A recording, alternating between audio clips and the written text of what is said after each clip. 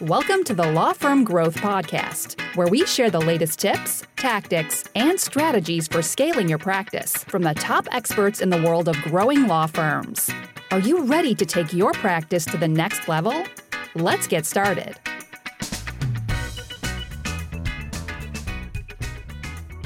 Hey everybody, welcome back to the Law Firm Growth Podcast. I'm your host as always, Jan Roos, and I am here with a podcast that I am already having fun with from the pre-show, which is Kara Vival.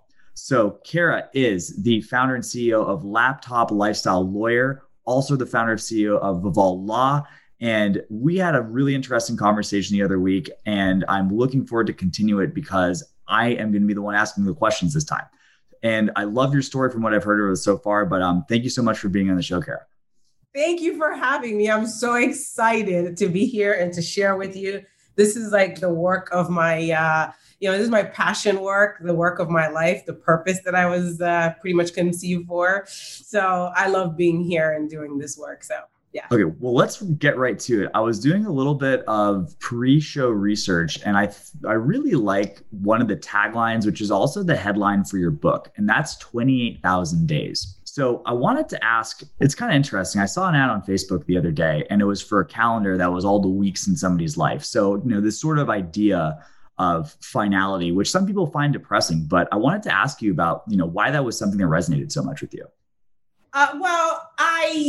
I grew up in Haiti, right? And I'm not going to give you my entire backstory, but, my father actually was taken out of the game when I was 14 years old, and he was 42. So my first encounter with how tragically and fast life could end was then.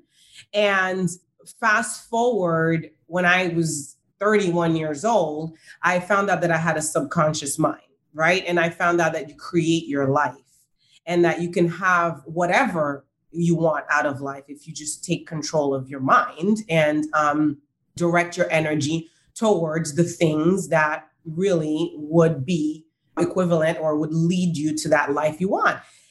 And when I looked at the days of our lives, we don't have as many as we think we do. Because my dad thought he had a whole life ahead of him, but it got cut short at 42. And the average human being lives about 75 years, which is about 28,000 days. And when you look at it from that perspective, it kind of puts a little fire under you to get to it. Because many of us feel like, I have time, I'll do this later. No, you don't. You're not, we're not getting out of here alive. We're all here on borrowed time. I say many times that we're all here born. We come with one thing for sure. We have our death certificate in our back pocket. We just don't know what date's on it. Right. And that's where I draw my drive from, is this understanding that this is not a dress rehearsal. We're live. This is the one life I get. Right. And I want to fill it with as much as possible. I want to discover as many of the gifts and talents that have been buried in me and use them, because I don't want to die with my music unplayed. Yeah, 100%. And I want to ask, as far as this might be a weirdly tactical question, but after you made that discovery, what did you stop doing? Oh, so many things. I stopped settling. That's for sure. I stopped wasting my time on things that didn't matter. I stopped dwelling on things that I had no control over. I stopped focusing on my past and what I did or could have done better. I started drawing from my life and my past, all the lessons really, and all of the assets that those mistakes or whatever that I used to actually dwell on. I drew all of the lessons out of that so that I can create more and not, obviously recreate the same patterns. Yeah. I think what was super enlightening for me was the understanding that life had been happening for me and not to me.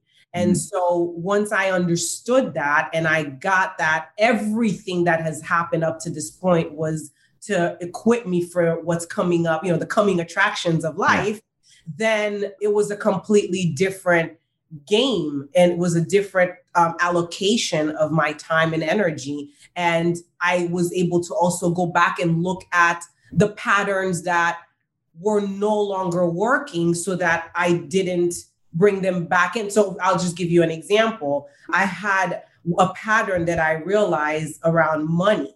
Like, it didn't matter how much money I made. Somehow I made it all disappear. Like, I had been there before. because I understood now that I created my life. I was like, wait a minute, that's something I'm doing. There's something that is in me that's creating that constantly. So let me go back and figure out what is this program that's running me that I don't want it to run me anymore. So I got to go fix that. It's like a bug in the system, right? Yeah. And then so I was able to go do that. And then I stopped doing the things that were causing me to create undesirable results in my life. So then the desirable results could come in. Yeah. It's really interesting because I see a lot of crossover, and there's, I don't know if you subscribe to like a particular philosophy, but like I see a lot of commonalities with a lot of the more productive philosophies I've encountered. So you see a lot of crossover between stuff like Stoicism, Buddhism, Taoism. And it's kind of interesting how you came to the conclusion about letting go of the past and focusing what you controlled on at the same time that you realize the finality of your life, which are commonalities of all those views of things. But it's so interesting to see that once you have that ownership, like the trajectory totally changed for you, didn't it? Absolutely. Not only did the trajectory change, it's the self-imposed limiting beliefs that fell off. Like that just, I was free. It's like getting unchained. The more of this, the deeper you get in this understanding of how life is really taking you where you're meant to go, right? And that you are supported by a universe that really, whatever it is that you want, the universe wants it for you as well, right? And so that between that understanding and the fact that you're realizing that nothing is happening to you, not at the mercy of anything, it just becomes a dance. It becomes I wonder why I met this person. I guess I'll figure it out, right? Everything is happening. It's like, you're watching puzzle pieces come together in your life. And then it becomes fun because it's like watching a movie, and you're in it. Yeah. You're looking at the positive side of things. And like, it's kind of interesting because it's like, this is actually super funny. So I was just looking at this right before for totally different reasons, but a quote that I just saw that I really, really liked the other day, which was, walking away from what you don't want is also a statement of commitment to what you do want. This causes the universe to conspire with you to manifest exactly what you want and deserve. Absolutely. And I will just jump right on that and talk about, because, I do family law, but I had to do it for myself as well. I recently got divorced after a 13-year marriage. And, we had been together 18 years and we have 2 kids and all of that. But there were things that I was not happy with for a very long time. And I kept staying and I kept on, trying to change the person. And it was like, no, you can't change people. People are who they are. Believe them the first time, I'm telling you. And then it was more like, okay, thank you for what you came to do in my life, but I've graduated from this relationship and I have to walk away to make space for what I want. I'm not going to sit there continuing to bitch about things that I can't control, that I can't change because, you are who you are and you're not who you're not, right? And I am who I am and I'm not who I'm not. And I'm not changing to stay here. Like, it's okay. And then it's like, you can, in a healthy space, transition to that which you really want and what really fulfills you. Yeah, 100%. Like, it's something that like we see a lot from the client perspective and also prospects as well. It's like a lot of the times people are hanging on to things that are less than optimal, which prevents them from taking the next step. One of the situations that we see all the time from a marketing perspective is you have a referral base that's good enough. That's one of the things I think keeps people in a rut for longer than anything else. Because, I mean, I hate to say it, but for the most part, people don't seek to improve themselves until they have one of those rock bottom moments. I wish there was a way to put that into the bottle because it would make breakthroughs that much easier, but it's just kind of tough for sometimes. So I wanted to switch gears a little bit into the laptop lifestyle lawyer discussion. Yay, so, you got it. So based on this, I mean, with the views that you've had, this is something that I see people on two sides of the conversation. How do you think about work-life balance? Oh, for me, work-life balance it's what you have to have it to a certain extent to make life worth, like to fill your 28,000 days, right? to really fill your 28,000 days with quality, right? With a quality life.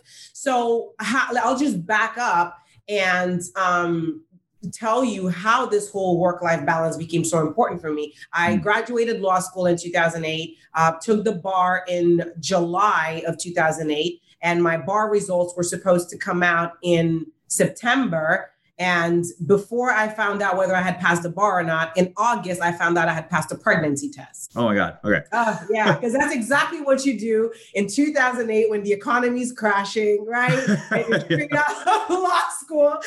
So yeah, that was the move. And so when I had my son, I just the whole idea of going into a law firm, making partner and all of that just flew out the window. I wanted to be mom. I wanted to be mom, but I also wanted to make money. I didn't want to throw away the law degree that I had already worked so hard for and now become, just a housewife. And I couldn't because financially, I had to pull my weight. And so after being at home with my son for about 3 months, I was running out of savings and I just needed to figure out what I was going to do. And going back to work for the attorney that I had been working with was just not something I wanted to do. I was miserable working there the whole year that I did work with him. And so I actually got approached at a Target by a woman who offered me a facial with Mary Kay Cosmetics. And so by the end of my time with her, I was a Mary Kay consultant. For $100. I always say that I bought my freedom for $100. I started the Mary Kay business. Fast forward, I was a Mary Kay for 5 years, made my first 6 figures with that company, funded my law firm with that company, drove 3 free cars, including the pink Cadillac with Mary Kay, earned diamonds in Mary Kay. I did all that fun stuff. And Mary Kay taught me work-life balance. So when I started my firm, the model, the blueprint was off of this direct sales company's blueprint for women being able to work from home and be able to, be mom, but also have the career, et cetera. And so my entire law practice and what I do was always built around my life. So I didn't have to insert my life into my work. My work got inserted into my life and where it fit. Yeah. And that's really interesting too, because I mean, it seems like, just kind of on the topic of happy coincidences, not going into the partner track where most people who are graduating law firms are aspiring to get to might have been the best thing that ever happened in your law career. Best thing that ever. I tell my son all the time, you saved me from myself. Yeah. Because now he's 12. Yeah. And, recently he had his birthday and he's into bikes and the SE bike and the ride outs and the wheelies and whatnot. And for his birthday, that's what he wanted. He wanted all his buddies to come and for us to go on the boardwalk at the beach and for him to do that. And I was at the beach. And for the most part, we were technically at my son's birthday party, but for the most part, he was gone. And I sat there really full. I was so I didn't feel like, oh my God, now he's gone. Like, oh my God, I missed out. I didn't do all these things. Oh my God, he's 12. And I didn't miss anything with my kid. I know I saw everything. I did everything. And so now that he's at this stage in his life where he's kind of starting to, grow his wings, I'm cool with it. It's like, you have my blessings, dude. Do your thing. Yeah, I mean, that's awesome. And I can't imagine so many people who probably, the version of you in the alternate universe that, pursued the partner track and maybe, had a kid later or something like that. You might not have been in the same situation, but it's kind of funny. They miss out on the games. They miss out on the recitals and you live with this guilt of, oh my God, that's really where I want to be, but I can't be there. So, it's like, well, you can create that for yourself. And that's my message. Yeah. So I want to take a really broad frame on this too, because this is something that you're the first person I've had on the podcast that has been specifically working with the Mary Kay organization. But as a person, I've been aware of this for the longest damn time, because I had one of my really, really good friends, and there's no way he's listening to this podcast. His name was Dave. But I was growing up, and his mom was an absolute hitter in the Mary Kay organization. She had the affirmations posted. I don't know if she had a pink Cadillac, but she was always very well dressed. So I think some stuff was working out for her.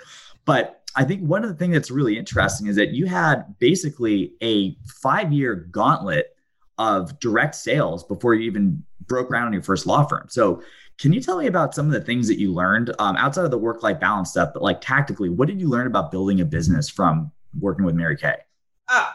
Really everything I know about business, definitely. Okay. So prioritizing. Having goals was huge. That was something that, I learned in goal setting, tracking your way to your goals, breaking down a goal down to the minutia so that, you can really work with almost certainty because you're working with numbers, right? Mm-hmm. So it was almost like, okay, if you want to hold one party a week, you probably need to book 5, right? Because 4 are going to cancel, and being okay with that. Right. So like understanding the numbers was something that I got from Mary Kay. Being resourceful and low overhead. Low overhead was a huge thing. Because what did you need? There wasn't a whole bunch to have. It was your computer, so you can put your customers and whatnot, And so when I started doing the law firm, it was just like laptop lifestyle lawyer, like a laptop and a phone. I don't need the office. I realized I never needed an office. That was 12 years ago. Yeah. And some people don't open their law firms because they think they need an office with a receptionist and a couch and, a coffee machine. You don't. Yeah. So these hurdles that we put in business and this long checklist of things that you need to have in order to get started, I never saw as needed because I was running a fully operational 6-figure business without them. So if I could do that in direct sales, why couldn't I do that with the law firm? So that was another one. I mean, it was just countless lessons on also showing up as myself. Mary Kay was very big on you really falling in love with yourself and who you are in the marketplace and who you are as an individual and your value and your worth. And so I never tried to be the lawyer, stuffy, like I'm so important lawyer, I'm Kara and I do drop F-bombs from time to time, and I do that. But I'm also going to do my darnest for your case. And you're probably not going to get somebody who's more committed and who's more like resourceful than I am. I'm going to find a way, make a way, because in Mary Kay, you find a way, make a way to hit your goals. And so that whole mentality I took away from there. Another one, probably one of the best things that I learned in Mary Kay, and if you get nothing from this podcast, it was always to write your 6 most important things to do list the night before for the next day. Why 6? I don't know. She had the 6 most important things to do. And it was she always had this whole, if you shoot for the moon, you land amongst the stars kind of thing. And so I think it also had something to do with that, where if you have 6, even if you get to 4, but you worked on the important stuff, and those are your income producing activities. So you come in the morning before you get distracted by the emails, the phone, and this and that. You have your list, you have your agenda before somebody else has an agenda on you, and you tackle those things. And that's how I became so successful, because I was always focusing on, eating my frog, the biggest, most important things that needed to get done for the day to advance my goal. And that's the thing. There's really no hiding from it when you're in a sales position. And that's the thing that I feel like a lot of people don't realize, because it's like they're chasing. I see a lot of early attorneys that are starting out, and they're chasing like the Dumbo's magic feather of, I need the office, I need the secretary. Probably less for people who launched in the last 12 months, but I need the website, I need the funnel, I need the email marketing system, I need the practice management software. Very important thing that I don't hear often, which is a really thing. I mean, we talk about this all the time, but income producing activities, right? when you're in sales, all your activities are income producing activities, right? And that's how you get to the point where, with doing a comparatively small amount of activity, if you're doing the essential things, it's able to move you infinitely further. And like, the 6 points thing, it's like, I feel like a lot of people have 50 items in their to-do list and wind up with 0, because what's moving the needle at the end of the day? Because that's the idea. You want to move the needle. And if, you're constantly working inside your business, you can't work on it. And some of your most important activities are the things that you do to grow the business. And it's the getting the sales and the marketing out there and getting the traffic and the rainmaking. That's really our main job as law firm owners, is to drive traffic to the firm. And so if you're sitting there all day working on things that you can outsource to an admin,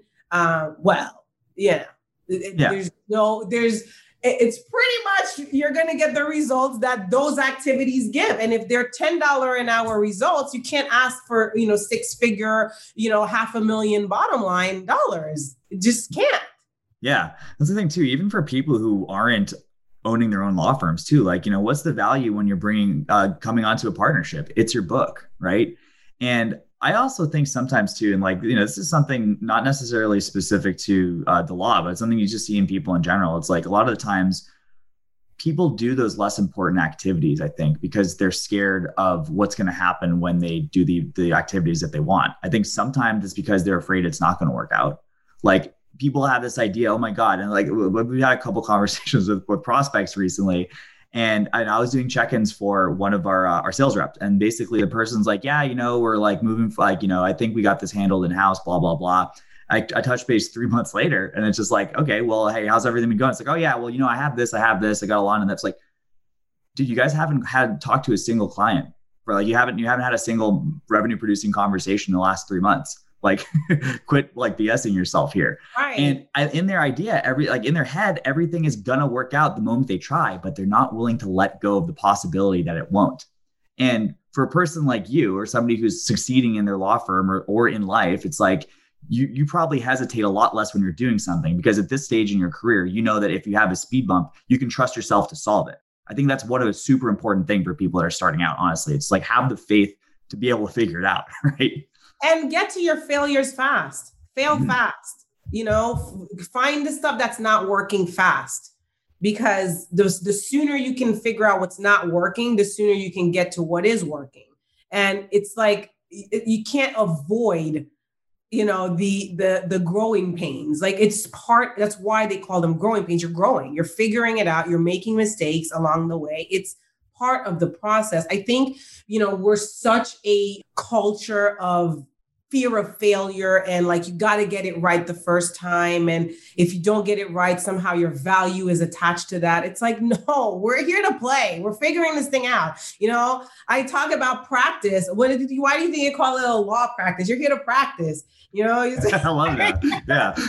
You're here to practice. And so if you're practicing, sometimes you're going to hit home runs. Sometimes you're not. You're going to figure it out. And then you're going to grow from that. And you get better and better. And that's why your hourly rate can increase, because you've gotten better and you are sharper and you're trusted to find the answers faster. And that's why you can charge more, as when you're in your 5 year in or 10 years in, compared to when you're a year in. And so like, let go of all of this. If you fail out there or you don't do something that it's related to your worth, like, yeah, that's the problem.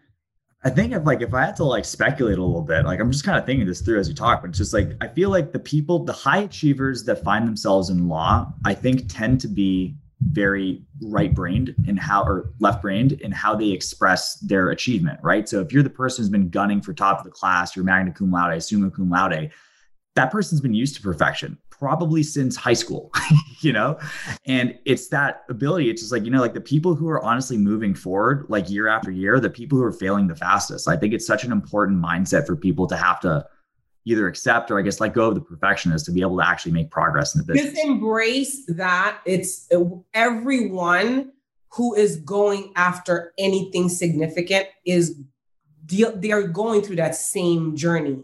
It's just they're in a different lane. If we're talking about like, you're in a race going somewhere, everyone in their own lane is encountering their potholes, their obstacles, their everyone. So like, even like my son, I remember for me growing up in Haiti, I was in an all-girl Catholic school. Like for me to have like really good grades, being at the top of my class was super important. I was a super high achiever. And I'm not like that with him at all. You know, if he has a B, a C or whatever, you know, sometimes I can even see him put the pressure on himself. I'm like, dude, well, like, it's cool. Like, what didn't you understand? Let's just figure what you didn't understand and let's learn it. Right. And then if you understood it better, you would probably got an A. So let's just understand what you don't understand so that next time, you know, you encounter this problem, you're able to respond. Ultimately, that's what going to school is. It's triggering, you know, an awareness of things you don't know. And then you're finding out what they are. And so I don't have any of that on my kids, man. I don't want them to be perfectionists at all. I'm like, fail big, you know, screw up. Please do it right now because, you know, it's cheaper at 12 than it is. Yeah, for sure. Later on anyways. And to segue into people who you also are responsible for advising, let's talk about the people that are in the program. So when people are coming to Laptop Lifestyle Lawyer, what are the situations that you find them in? And I guess like, let's just talk about where people are at when they're coming to you generally. Okay, so I'll tell you who I created the course for. Like who I had in mind, my avatar, right? Yeah. My avatar was me 12 years ago.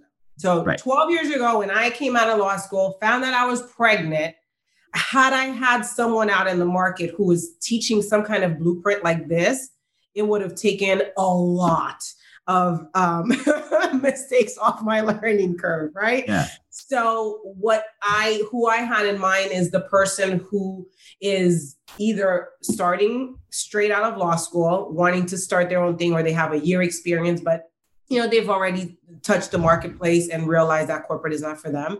You know, I say that I'm psychologically unemployable. I think there are many other people who are, but I might be one of them. Yeah, I am definitely that. And I'm sure there are other people out there who are psychologically unemployable, but they stay in jobs that are miserable, robbing themselves of their 28,000 days of fulfillment. So I want to put something out to that person and say, look, this is what you got to do, bro. This is the phone system. This is how you want to set up your client management. These are the files you need. This is how you set up your document management. This is how you rate. These are your foundations. Okay. Boom. Now you're there. You can start, you know, driving traffic. And this is some of the stuff. And some of the resources, I just connect them to, right? I'll tell them where they are because I found them already. You know, I let them know that, you know, where you are right now, a billboard is probably not where you want to go spend your money, right? And so where your money is best spent so that you don't make the advertising mistakes I made because I did, you know, try some things on the radio or whatnot. That was just like not necessarily even the crowd I wanted, figuring out where your client is, et cetera. So those are the things that, those are the kinds. And then I also can help the burnt out attorney who has been doing it for many, many years and wants a blueprint to start, you know, his or her own thing and has only seen what the big firms do and doesn't know how to do it a little bit smaller. And so, you know, some of what the big firms do, you need a lot of resources to be able to maintain. And if you're just the one guy or the one gal show, you don't really need all of that. And so those people I help. And then I have the PI Lawyer Playbook that I also help people get into PI. So those are people who already have firms, but want to get into personal injury. Reason why I'm very big on personal injury is because I think that smaller law firms often encounter a cash flow problem. If you're not getting a lot of new business for whatever reason, like COVID hit, right? There's people who just were not getting a lot of business in certain areas of law. Well, if you had a lot of PI cases in your pipeline, you're still settling cases, you're still making money all the time. Like I'm always depositing settlement checks and making my 33.33%. So there's always cash flow from work I did, you know, way back then when. Yeah. Okay, this is super interesting, Carrie, because this is the first time I didn't know about this program until you told me just now. So I want to rewind my clock for like 3 or 4. I don't know if I ever saw. Actually, I think we mentioned this the other day, but my first ever client was personal injury. And as I got into being a little bit more deliberate about our outreach, building up the advertising, the sales team, that kind of stuff, I actually had to write the playbook for how we were evaluating who could be clients, right? And this is back in the day when we were pretty much restricted to Google AdWords. So if we weren't talking about 5 or 10 grand a month, there wasn't anything we could help people with, right? So one of the things I found, and I actually used this term for my sales team. This may have been very wrong, so I say this with a caveat. But I said there's basically 2 types of firms. There's personal injury firms and there's aspirational personal injury firms. And for us, if we didn't see the wins column, which was 750, 3 million, blah blah blah, then they probably didn't have money in the bank to afford 10K a month. So I'm really fascinated because the only thing that we ever knew how to do was to help those firms. But that 0 to 1, and again, I think one of the things I love about personal injury lawyers from a personality perspective, I think they're the cowboys of law practice. Right. Like big hearts, little crazy sometimes, but in a good way. But they swing for the fences, and I really, really love it. So like if somebody let's get a little bit granular in that. So what kind of stuff, and I don't want you to spill any beans on trade secrets or anything like that, but what are some of the quick low-hanging fruit things that you might be able to help people out with in that situation? Where to find the clients. So they think, a lot of lawyers think that in order for them to be able to get into PI, they've got to compete with the big attorneys and the billboards and all the attorneys who have the $10,000 budgets and all of that. And I've never had to compete with them. I've have amazing relationships for constant flow of business with different doctors, with different MRI facilities. I'm more grassroots. I'm more, connection. I've always been more connection, right? And I found, I know who my avatar is. I know who my customer is. So I know where to go find my customer. I'm not trying to get everybody. I'm not trying to get everybody who got into a car accident or everybody who slipped and fell. I know my market, and you have to know your market because you have to know yourself as well. You have to know who you want to work with. I've worked with people that I didn't like. And so I decided not to spend my advertising dollars or my energy to bring those kinds of people in. So I'm so clear on who I want to serve and who I am and where those people are and where I am, that I can just directly connect with them through those avenues. Another thing is with PI, you really, really, really got to have a system. It's so workflow based. PI is so repetitive. It's the same shit every time, right? It's pricey. Unless you're really delving knee deep into litigation, which I'm not interested in. I outsource my litigation work because it's not my thing. I will start a case in litigation, probably take it all the way up to mediation. If I have to go to trial, that's not where I'm best, using my time. So I know how to do that. That's another thing. Don't be a hoarder, right? Sometimes you do have to have like little partnerships here and there so that you can benefit the client best and everybody gets to, eat. That's how I look at it. Mm-hmm. But very, very important that you have a system, a workflow. Case comes in. This is how the retainer gets handled. This is the first letter that goes out. These are the calls that have to be made every 30 days. So I have that in my client management software. So any of my case managers, they know what to do on the case. It's not me that's really working the cases. So I can be out there getting more business because I'm not sitting there churning the same repetitive work that PI is. PI is like my 12-year-old can run my PI practice, right?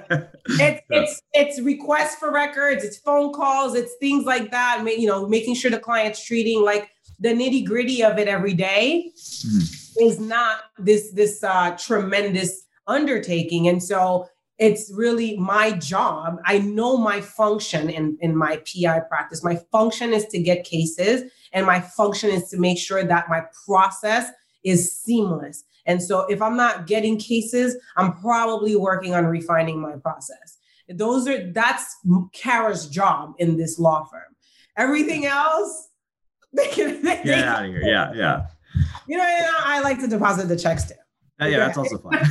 Those are good. Yeah. No, it's really interesting though, because I think it's like, and I was mentioning just kind of like the personality type. It's like, I feel like a lot of the people that I talk to have those natural tendencies, and, going full circle with the conversation we were having earlier, being able to let go of the stuff that you don't get energy from allows you to be all in. And looping back to another part of the conversation, your important list of tasks, you've almost abolished yourself from focusing on the little things that you don't like, right? And it's scary to do that for some people. A lot of people like to have that kind of control, but you're evidence of what happens when you're able to let go of that. And again, it's not abdicating responsibility. It's effectively delegating, which I'm sure you didn't get Absolutely. Right the first time, right? And it's like I've gotten to a point where I'm so good at this, at discerning what's not for me. My energetic content in my being will shift if I'm doing something that is not in my gift. Like I will feel depleted. I will feel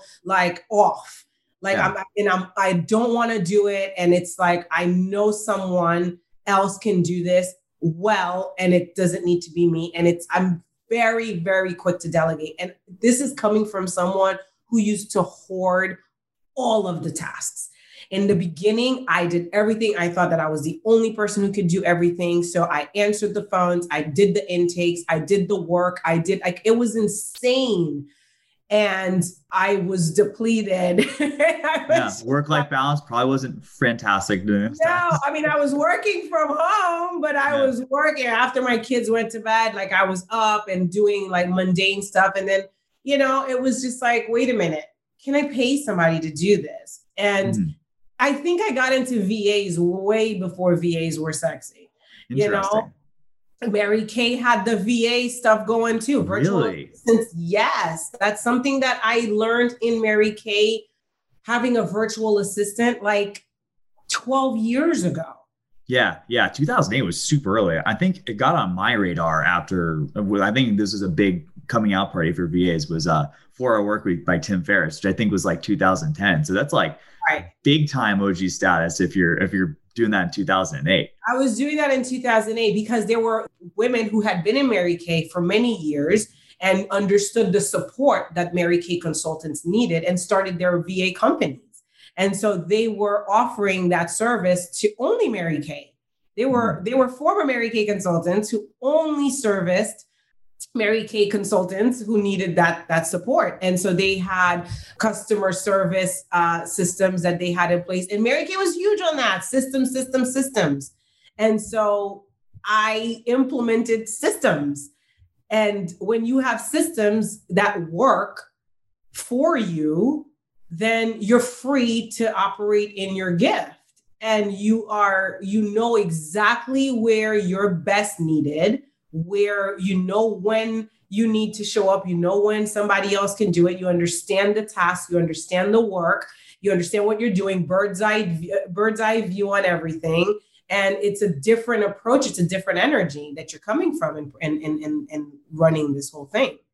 Yeah. I also think too, just like the energy that a person's able to bring to work kind of represents like, your overall level of alignment with things. Because if it's out of alignment a little bit, there's going to be a little bit of resentment creeping in. You're going to be getting out of bed a little bit less quickly. And, it's going to inhibit you from doing what you're best at. I want to get super, super, super tactical. So when bigger question. So one of the things, I'm really curious to hear what you have to say about this. New process. A lot of the times for a lot of business owners that I know, they're the one who's taking things from 0 to 1. Is that how you look at things? And if so, how do you make the determination that it's not something that you want to keep? Like, how do you feel out whether it's a process that you want to keep or you want to delegate out?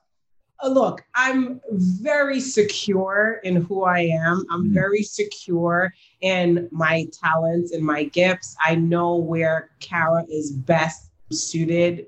Yeah, I know where I best fit. I don't try to do everything anymore because I can only do it as good as my lack of talent in that department will take me, and it will probably cost me more. I really am clear that sometimes cheaper is more expensive. Oh, yeah. Right? more yeah, I've learned that one many times. A few more times than I'd like to admit as well.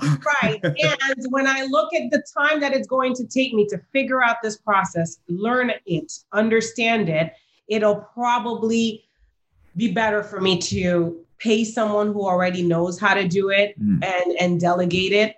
I do have to have some kind of a big line understanding of what it is. So I will do at least that much due diligence so that I'm not completely delegating something and I have no idea what this person is helping me out with. But for me to go in depth and understand something so well before I can delegate it, if that's your question, I'm overdoing that. I'm not taking it from 0 to 1. I'll take it from 0 to a quarter and then I'll delegate it from there.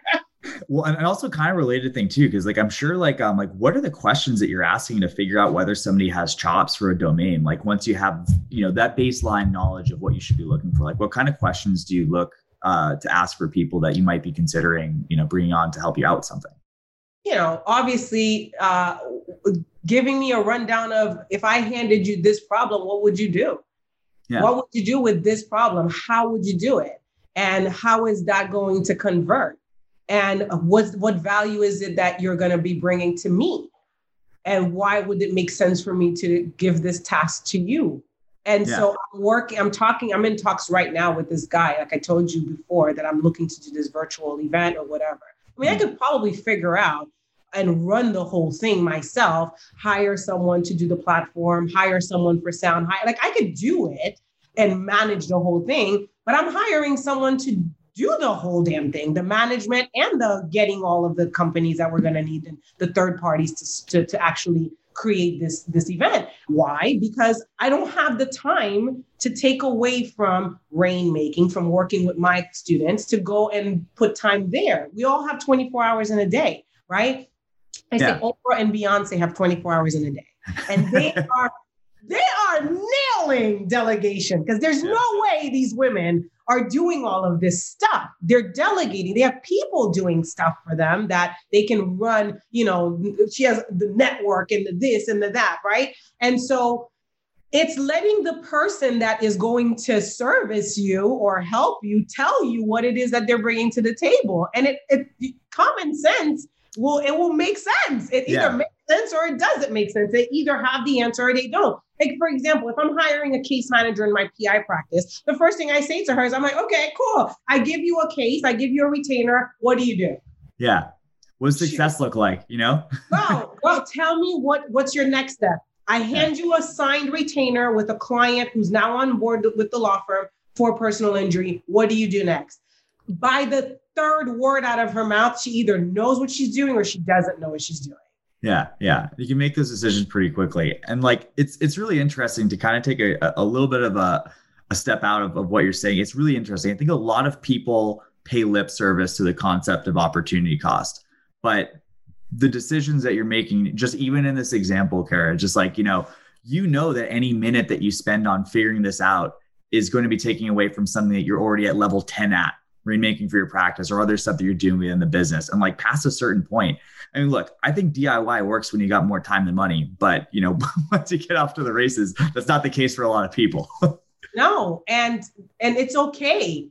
Yeah. I'm not looking to perform, brain surgery or dental surgery on myself. I could probably read enough books to figure it out, but exactly. Right. Yeah. Right. I can do a lot. We all can do. We have the capacity to do a lot of things. Like, what you do, for example, right? I could probably figure out what it is that you're doing with regards to traffic online and this and that. And say, I'm a smart girl. Yeah. But do I really, first of all, I don't care enough to learn. Right. Yeah. It's not my gift. It's not something that I'm ever going to do twice. I can't really convert that investment of time into much because I can only do it for my firm. I'm not turning into, an advertising agency. So let me tell you, the things that I will take myself from 0 to like I said, a quarter, right? Yeah. I knew that I wanted to create courses to support lawyers, etc. So it made sense for me to go to, I went to a course called Train the Trainer in LA, where for 4 days, that's what we learned. how to create them, how to outline, how to do that. It made sense, right? So I know how to do it. And so then I was able to come back and then have an outline and then get the resources I needed to make it happen. And I was able to oversee the whole thing so it came together. Same thing with funnels. I know I wanted funnels. I get that funnels is the way to get my courses out. So I went to a ClickFunnels conference, Russell Brunson, all that cool stuff. I went, looked at it, this and that. And then I came back and then I hired people to do the funnel. I didn't sit to create it. I knew that I didn't have the time for it, but I understood enough of it that I could now, it made sense that I was going to have that.